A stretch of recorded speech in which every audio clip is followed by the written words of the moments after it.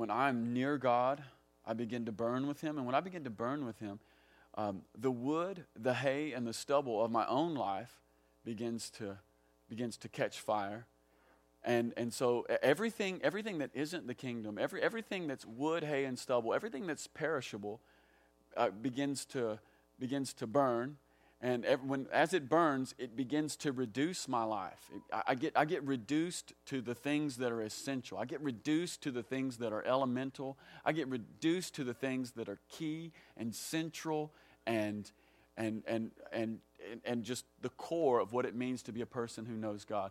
And that's the reason I want to talk about this, because we have to be a people who are continually alive with the fire of God and continually being reduced to what it means to be a part of the kingdom. We need to be those people who are continually being reduced to that which is central and key and essential in the kingdom. And I've been using the word reduce, but one of the things that I've realized in my own life is that when I encounter God, and when I continually encounter God, everything that's perishable in my life burns up. I get reduced to that which is central. And it's actually not a reduction in my life. I keep using that word reduced. But it's less reduction, and it's like concentration. Those elements of my life, they become concentrated. They become stronger. They become concentrated. It's like the detergent that you use downstairs. Like back in the day when I lived at home with Mom, the detergent bottle was, this big, and now it's this big and does the same stuff. Why? It's concentrated. It's what the fire of God does. It takes you from here and it makes you super concentrated.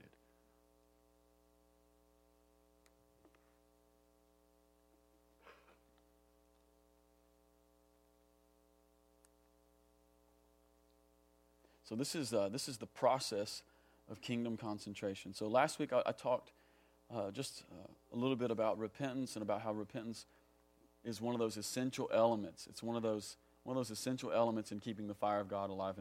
And this week I want to read to us out of Mark chapter 6.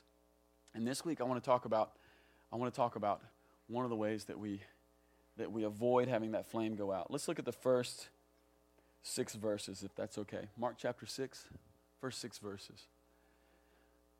Jesus left there and he went to his hometown, accompanied by his disciples. And when the Sabbath came, he began to teach in the synagogue, and many who heard him were amazed. Where did this man get these things, they asked. What's this wisdom that's been given him, that he even does miracles? Isn't he the carpenter? Isn't this Mary's son, and the brother of James, Joseph, Judas, and Simon? Aren't his sisters here with us? And they took offense at him. And Jesus said, only in his hometown among his relatives and in his own house is a prophet without honor. And he could not do many miracles there except lay his hands on a few sick people and heal them. And he was amazed at their lack of faith. And then Jesus went around teaching from village to village.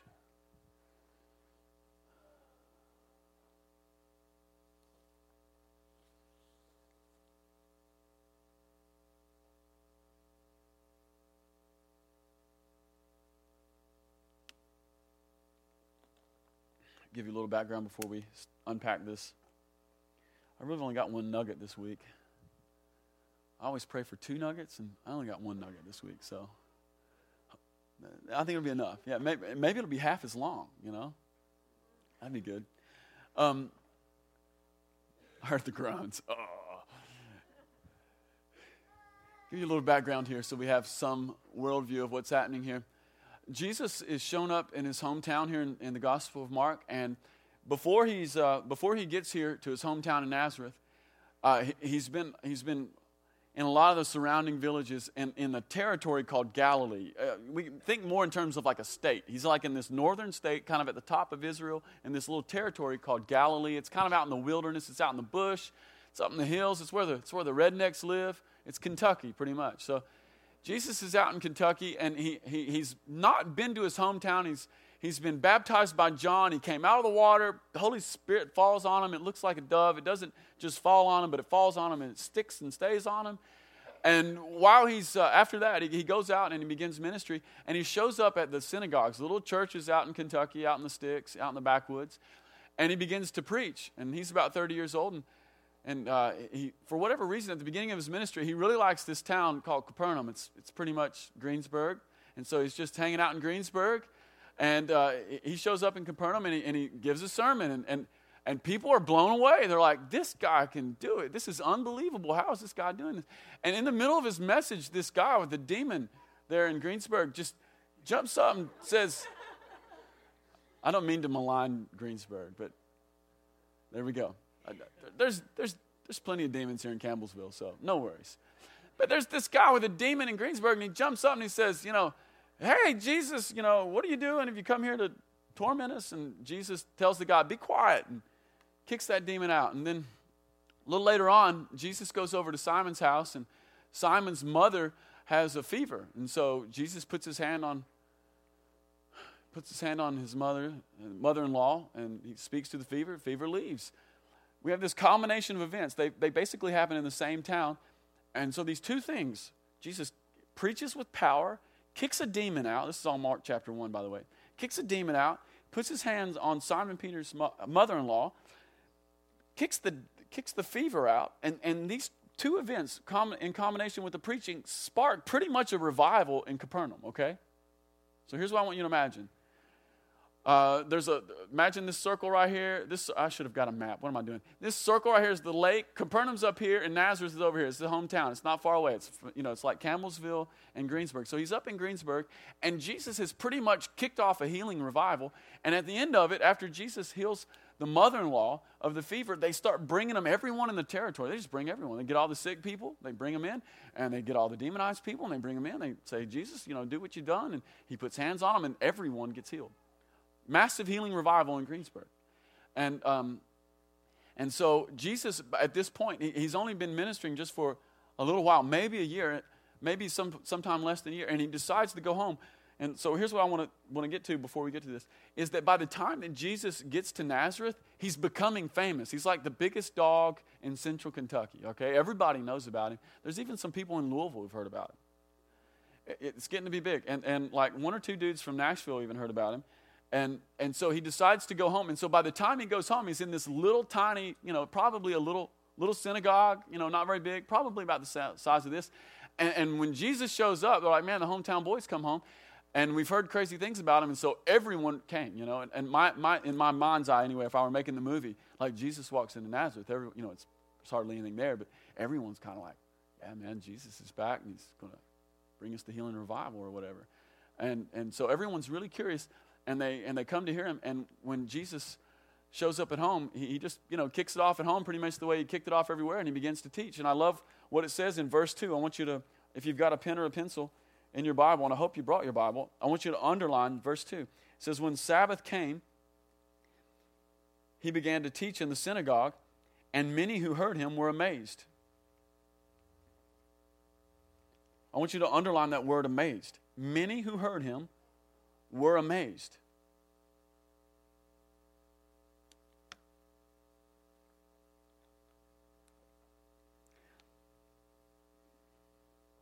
Now I want you to pay careful attention what happens after amazement in just two short verses, okay? He went to the synagogue, and many who heard him were amazed. Verse 3. Oh, actually, verse 2, right here. They begin to ask themselves, where did this man get these things? What's this wisdom that's been given him that he even does miracles? Verse 3, tone change. Isn't this the carpenter? Isn't this Mary's son and the brother of James, Joseph, Judas, and Simon? Aren't his sisters here with us? And they took offense at him. Two short verses, and we go from amazement to offended. Isn't that crazy? The Lord Jesus comes to your town. He shows up in Campbellsville. He's been rocking Greensburg. He even made a trip over to Columbia. He went down 61 and he just blew that town up. And he finally came to your hometown, and he's preaching and he's blowing us away. And we go from amazement to offense. How do you go from amazement to offense?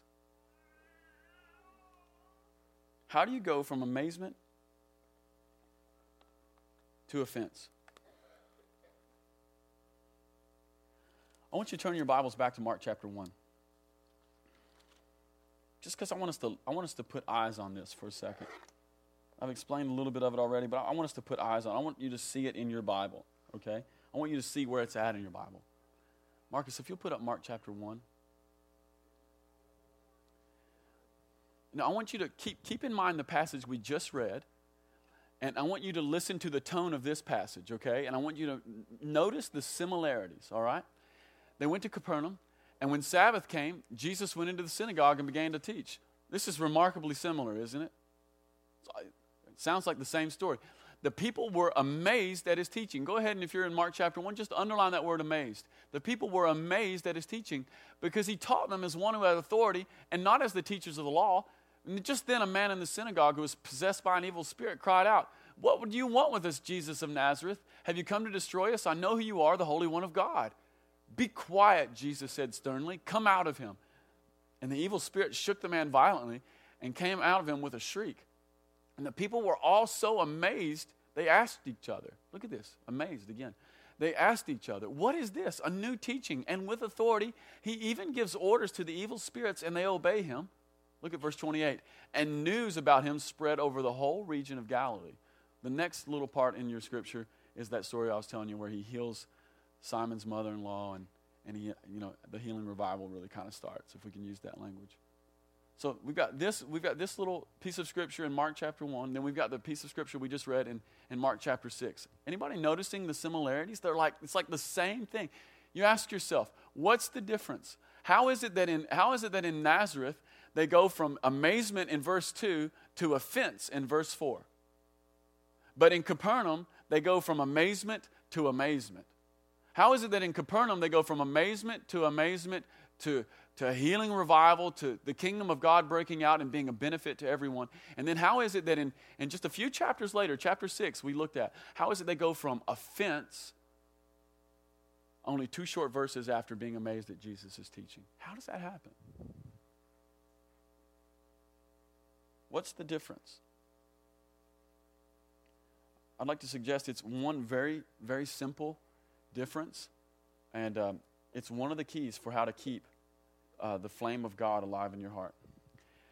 The difference between Nazareth and Capernaum, I'd like to suggest to you that the difference there is familiarity.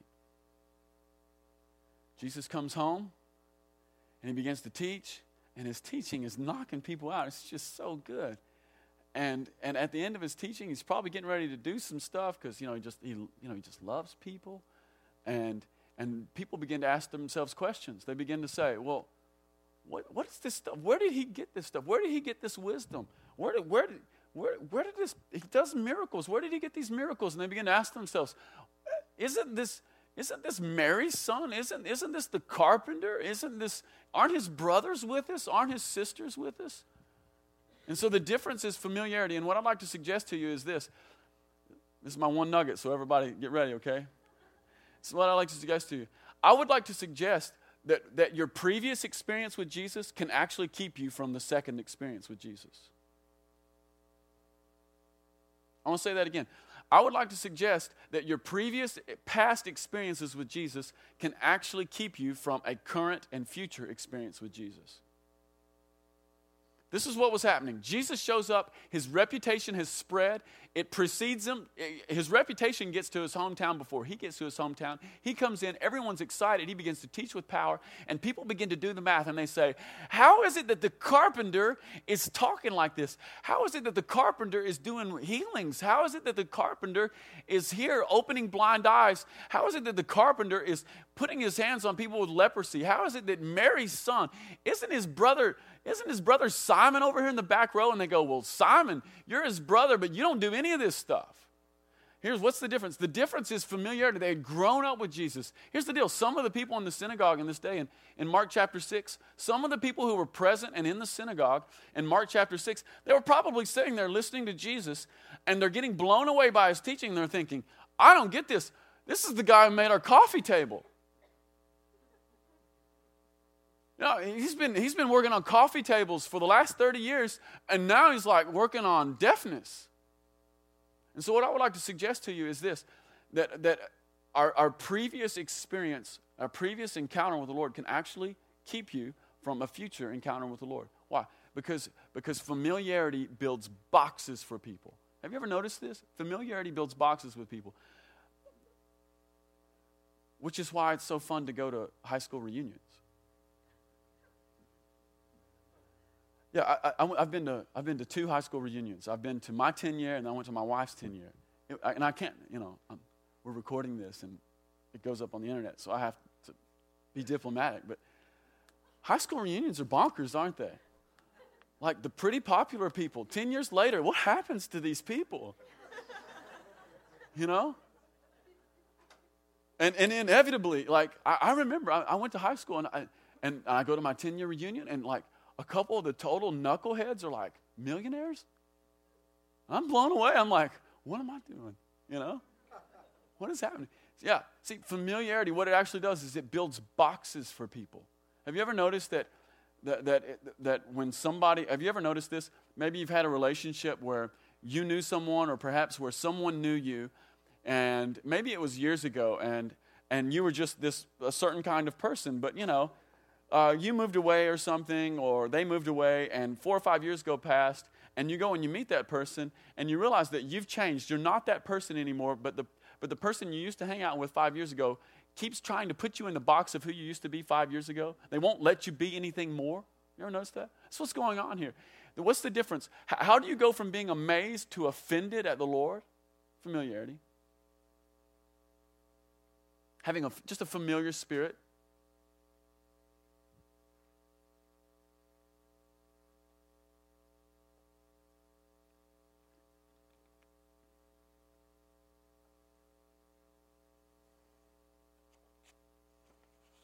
I love some of what they say. It's bonkers. I mean, when we wipe the Bible off of some of what they say here in chapter 6, it's pretty shocking. They start pretty general. They say, what's this wisdom that's been given him? He even does miracles. Isn't this the carpenter? Pretty generic, but you see the offense starting to set in. The second thing they say about him here, they say, isn't this Mary's son? And aren't his brothers here with us? If we wipe the Bible off that just for a second, actually, what they're saying is pretty scandalous. Imagine Mary. 30 years ago, she gets pregnant. And she gets pregnant by God. And so she goes to tell Joseph, who she's not married to yet, hey, I'm pregnant, and God did it to me. And Joseph doesn't really believe her until he has a dream, then he believes her. And then Mary has to tell her mom and dad. Mom and dad, I'm pregnant. I'm not married. And God did it to me. That might have been a hard pill to swallow. And then the neighbors find out. I mean, like, whether you tell the neighbors or not, they eventually see the bump growing on your belly. I mean, And so the scandal. Mary has literally lived with the scandal for 30 years. And, it's not as quite a big a deal today, but it was a huge deal back then. This was a huge, huge deal. And so Mary's lived with this for 30 years. And so you see what they're saying to him. Not on that. But you see what they're saying to him. When they begin to question what he's carrying, they say, what's this wisdom that's been given him? And he even does miracles. Isn't this the carpenter? Isn't this Mary's son? Isn't this that bastard kid Jesus? That's basically what they're saying. That's what happens when you wipe the Bible off. That's what they're saying. Let's get down to that. The scandal that was involved. Where did it come from? How did they get from amazement to offense? They were just familiar with Jesus. He had built their coffee tables. He had fixed their chairs. He had come over. And built a barn for them. He'd probably fashioned some a yoke for their ox so they could go out and plow their garden. And so they began to do the math, and they say, man, how in the world is this guy?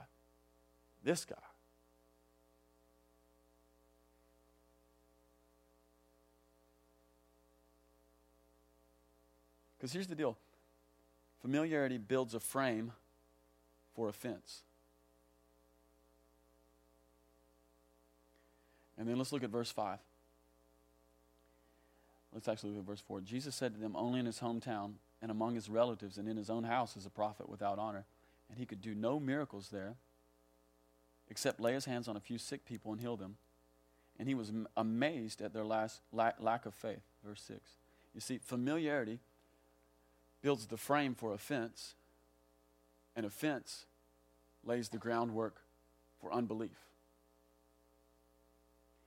So here's the deal. How do we get the spark of God in our life? One of the best ways we get the ignition of God in our life, how do we do that? One of the best ways to get the ignition of God in your life is to respond to the kingdom of heaven with repentance, to change your heart, to change the way you think, to go the other direction, to begin to align yourself so that Jesus' words really are good news to you. But how do you to live a lifestyle of that? One of the ways that we can live a life of having an inflamed heart, a heart that's alive, is to have a heart that doesn't let our familiar experience with Jesus put what Jesus might want to do in a box. Probably the biggest hindrance to the move of God in this place is the move of God that's happened here before and in other places that we've experienced. What do I mean? This is what I mean. A lot of us have encountered, especially in this room, a lot of us have encountered Jesus. And so when we encountered Jesus, we were at a church, maybe we were at youth camp, and there was there was a season when our heart was open to God, and we the kingdom of heaven came close, and we responded with repentance, and the fire of God came in our life. And so forevermore, what it means to have a move of God is to have that experience. And for some of us, that was 35 years ago. And so what does it mean to have a move of God? What does it mean to encounter the Lord? Well, it means that experience that we had 35 years ago. And we say, well, and we begin to build theologies that are good, but actually keep us from a greater experience of God that goes like this. The theology that we build in our mind is Jesus is a Savior. I had an encounter with Jesus as a Savior, and so the only thing I've ever known is Jesus as a Savior. And to the extent that I become familiar with Jesus as a Savior is the extent to which I lock myself away from Jesus as a friend, or Jesus as a healer, or Jesus as a deliverer. Can you hear that? Yeah. Or some of us maybe had several encounters, and it goes like this. I have an encounter with Jesus. I give him my heart. He gives me his life. The flame of God begins to erupt in my body and in my soul and in my spirit. And then maybe I have a season. I live somewhere else or something, and I live in a place where there's an outpouring of the Spirit, and that outpouring of the Spirit it has certain characteristics, And so what we end up doing is we give ourselves, because that outpouring of the Spirit ends up impacting us at a heart and spirit level, and it has certain characteristics, and we begin to build a frame around those characteristics rather than the Spirit who enabled us to encounter him in that way. And we begin to say that the future move of God, or my next experience, it's only validated when it happens in the way that it happened before. We get it? I'm not saying this very well, but I'm trying to get there. Let me put it like this. Some of us in the mid-'90s encountered the Lord. The Lord was just doing stuff in the mid-'90s that in my life that he had not done in any other season up to that point. And one of the things that was happening is when the presence of God would show up in church in the mid-'90s, like, here's the deal. This is literally how it would be. Early days at the Vineyard. Like, we didn't know jack. We would grab a guitar, somebody would get a guitar and he could kind of play 3 chords, and we would sing, and the Holy Spirit would come in the room, and then the next thing you know, everyone's laughing because the Holy Spirit's in the room. And it was fun. But here's the danger. The danger is to say that the future move of God will be when we get up front, when we play a few chords, and when we all start laughing. And we begin to build a box around the familiar experience of Jesus. That's what I mean. And our encounters with God can actually, if we become familiar and with Jesus in that sort of way, and if we limit him to the external stimuli of whatever that moment was, can actually keep us from getting to have the next breakthrough and encounter with Jesus. It's the essence of the religious spirit. That's really what I'm trying to get at. It's the essence of religion.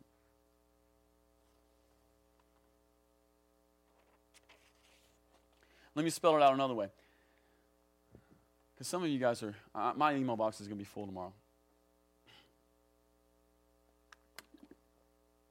And if not tomorrow, then in a couple weeks when everybody on the World Wide Web hears this.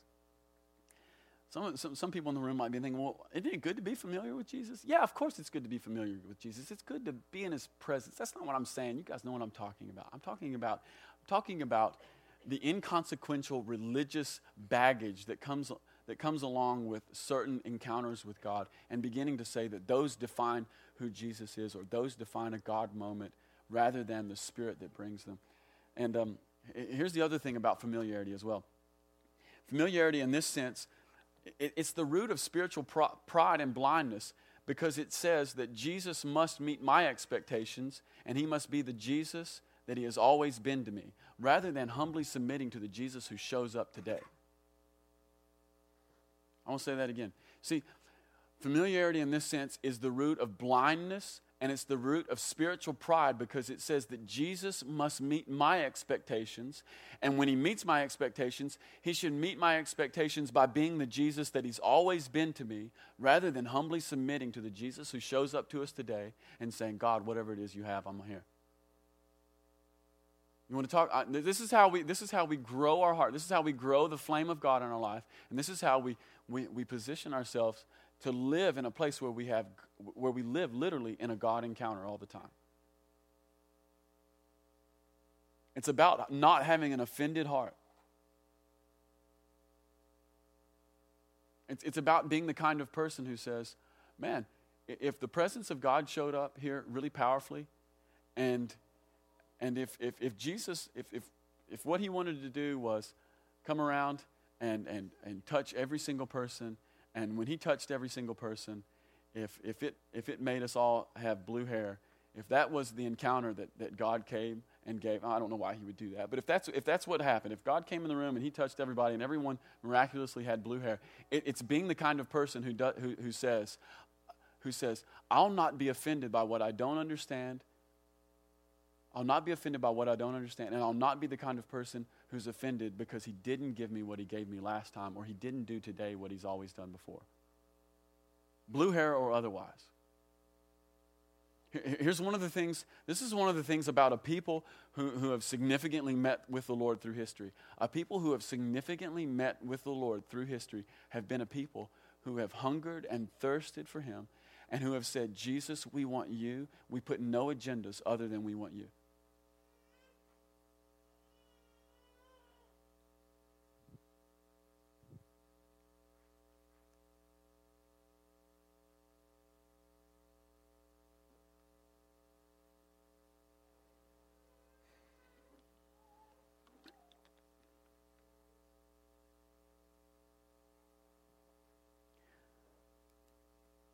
Couple things and then I'll be done. So this is one of the ways I think, and I really do feel like this was a word from the Lord for our church, because we are a church who has encountered God. And one of the things that happens when you're a church who has a history where you've encountered God, I don't know, 14 weeks ago, we prayed for a guy up here with a brain tumor, and he had gone to the hospital, got an MRI. There's a brain tumor in there. We prayed for him. He goes back to the hospital a week later, and they do a CAT scan on him, and there's nothing there. Okay, so we've been and that's been in our history from day one. I mean, he's got the pictures. I've seen them. It's bonkers, And you go, how does that happen? But we've been a church who has met the Lord. I remember a couple years ago when we had our first worship conference here, if some of you guys were here, the Saturday night of that worship conference, I don't even know what happened other than the heavens were opened and the presence of God came in here, and even the 45-year-old men were dancing. We've been a church that's encountered the Lord. And here's what happens when you're a church that encounters the Lord. When you're a church that encounters the Lord, you begin to set watermarks for things. You go, well, it's good when we get to this, Well, when the 45-year-old men dance, and when the brain tumors are gone, and when a little gold dust flies in the air, and when the preaching's not boring, and when we just begin to line it out, and say, Lord, these are our expectations for what good is. The more that we do that, the more that we actually distance ourselves from being the kind of people who can actually receive another touch from Him. Here's the deal. There's a way to honor everything that the Lord's done, and it really is built around the word honor. But there's a way to also say that these are the criteria, Jesus, that you've got to meet for us to be satisfied, and that can't be who we are.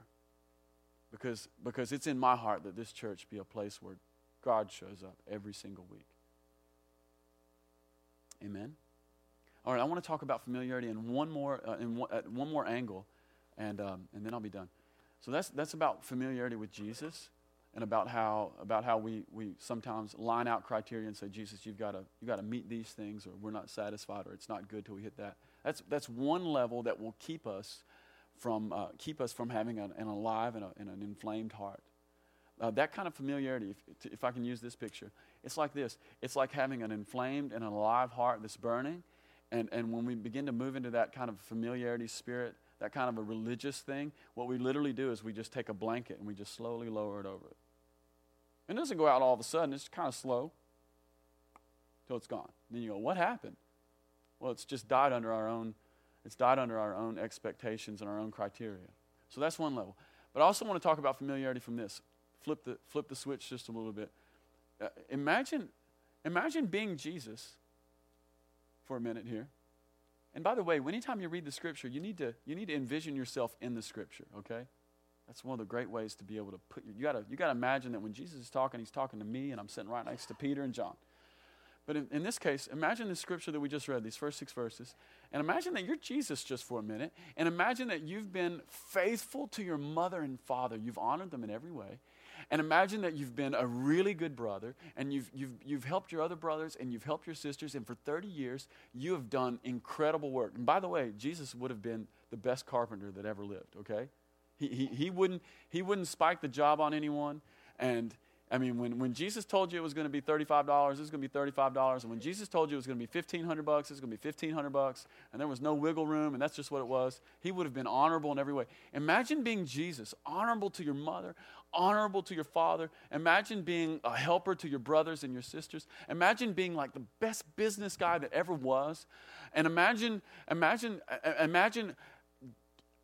beginning to walk in your destiny. Imagine being called out by the prophet. Imagine being dunked in the river, and when you came out, the Holy Spirit falls on you. And imagine the mission of God coming alive in your life. And imagine going home and being rejected by the people that you know and love best. Kind of stink, huh? What's the point? The point is this. We do that all the time to one another. Here's what I mean. I alluded to it earlier, but we do it all the time to one another. Somebody even within the congregation, or even some of our friends outside, we know them a certain way. We get to know them. We share life with them, and they're a certain kind of person. And then God begins to touch them. God begins to call them. God begins to release them. God begins to promote them. And we begin to just kind of war with them over this thing they're becoming. And what we really need to do, if we want to be a church where we see the move of God be accelerated and go to the next level, is that when we see a person who is at one time a certain kind of person being transformed under the hand of the Holy Spirit into a new kind of person, not unlike Jesus in that he's on a mission. When we begin to see a person be moved from one category or one box into another, we need to be the kind of church and the kind of congregation that gets behind them and pushes them into that even more.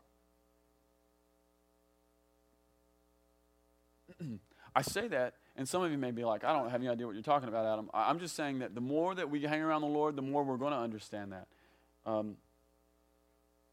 Because the Lord wants to do something here, and he wants to do it with people who go here. And here's the deal. If I can just be this frank, there are people here today who are doing things and who are really happy and who are really satisfied. And in 5 years, you're not going to be doing those things because the call of God is going to touch you and put you in a different spot. And you might be thinking, not me. I'm telling you, yeah, you. Okay? And I'm not talking about full-time ministry, getting a tape ministry and a bus, and I'm not talking about any of that. I'm talking about that the Lord just might touch a person or two here. You might still be the same. You might still be in the same business that you're working on, but the Lord may begin to touch you and lead you in a certain ministry of pastoring and shepherding that place, and you become a different kind of person altogether. And we need to be the kind of church that presses on people and pushes them into that even more. There are people here this morning who think, man, all I'm ever going to do is I'm just going to go to the factory, I'm going to punch the clock, I'm going to go home, I'm going to be with my kids, I'm going to watch The Office, I'm going to watch some NFL on Sunday, and I'm going to buy a boat, and after I buy a boat, I'm going to buy a bigger boat. And then after I buy that boat, I'm going to buy a bigger boat still. And you might think that's me, and I want to tell you, that's not you. No. Not if you hang out. Not you hang out in the presence of the Lord. Everybody who hangs out in presence gets mission attached to their life. And mission comes with power of the Holy Spirit. And the power of the Holy Spirit is a transformational kind of thing. And the thing that can shut that off is familiarity that says, no, you've never been that, so you can't be that. Amen? Amen. If you're on the ministry team this morning, why don't you come up?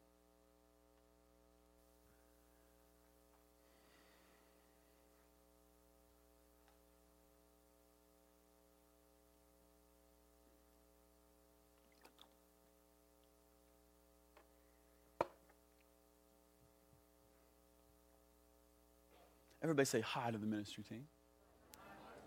That's good. We'll start with my lovely wife, my lovely assistant. Andrew?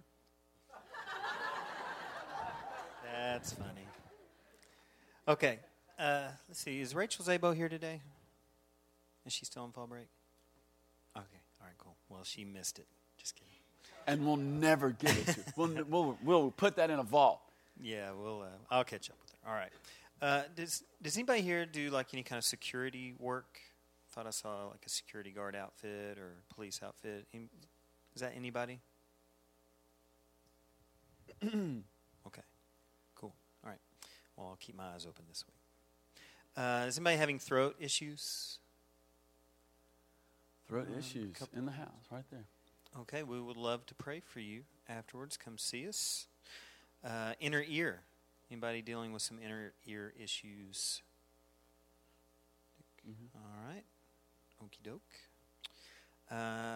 Arthritis. Anybody dealing with arthritis in their hands? Especially is the image I saw was in the hands. Mm-hmm. Okay. Dick, it's your day. I thought I saw a street sign that said Weston Street. Does anybody live on a street called Weston Street? Does it ring a bell? W-S-T-O-N, Weston is what I saw. Okay. Okay, the last thing I thought I saw, this is my wife and I watched a movie earlier this week when I was praying this word that I think is for the church, especially for people that are lonely or feel alone. There's a couple that's expecting a baby, and they're expecting a little girl, and they're talking about promises they're making to each other. And the woman says to the guy, "Promise that you will always listen to her, really listen to her, and that her fights will be your fights." And that I just felt like the Lord is saying that for those of you that feel alone, the Lord really listens to you, okay, and that your fights are His fights. Thanks, Jesus. And so that He fights both for and with you, okay, and that you are not alone. And so I feel like there's encouragement there for the lonely, and I also feel like it's a two-part word. I feel like it's a challenge as well, that you can flip that around and say that His fights are our fights, and so that we, when we see things in the kingdom that the Lord wants to fight for, that we also need to jump in and partner with Him and fight alongside the Lord. So be encouraged and be challenged at the same time. So if you have a hard time maybe receiving that word, that that you have a hard time believing that the Lord really listens to you or that the Lord is fighting for you, we'll pray for you. Maybe we can see some breakthrough this morning. Okay? That's a good word, Andrew.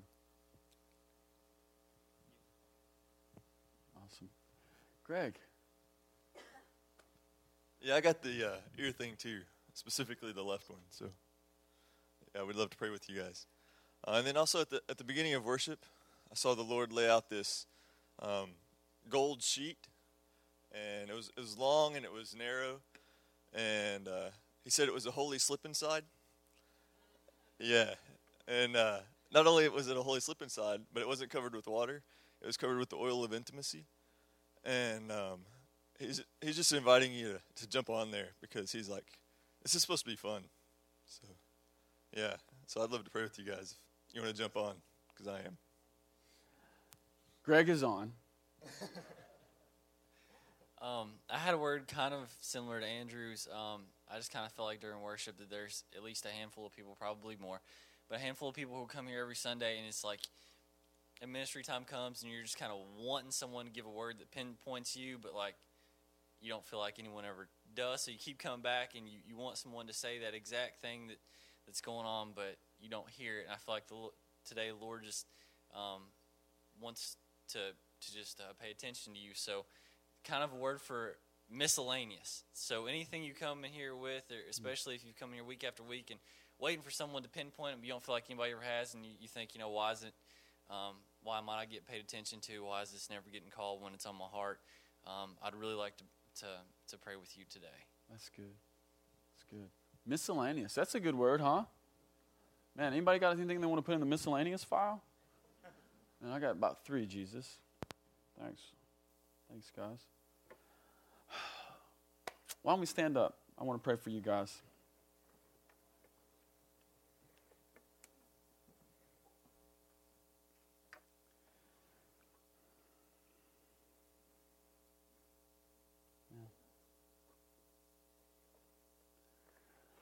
Father, we're crazy about you this morning. Thanks for coming to be with us.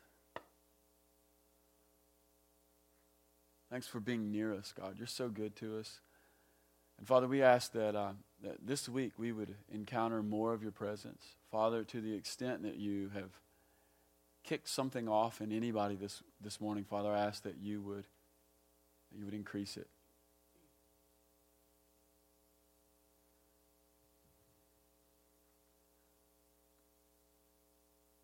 Father, I ask that at the Vineyard Campbellsville here, Father, I ask that we would be people who are outposts and brokers of the kingdom. Father, I ask that we would be a part of the solution and not a part of the problem.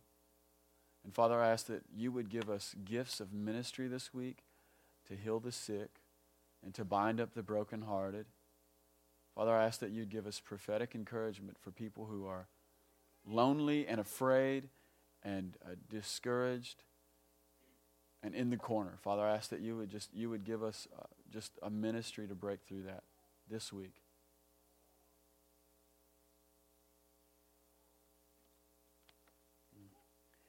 And Father, we also ask that you would bless every home and every family in the room this morning.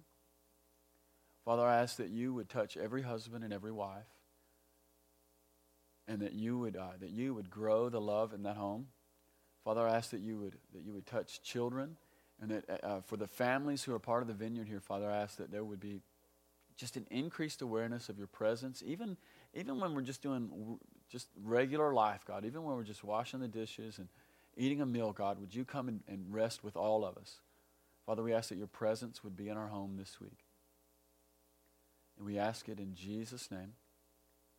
Amen. Go in peace.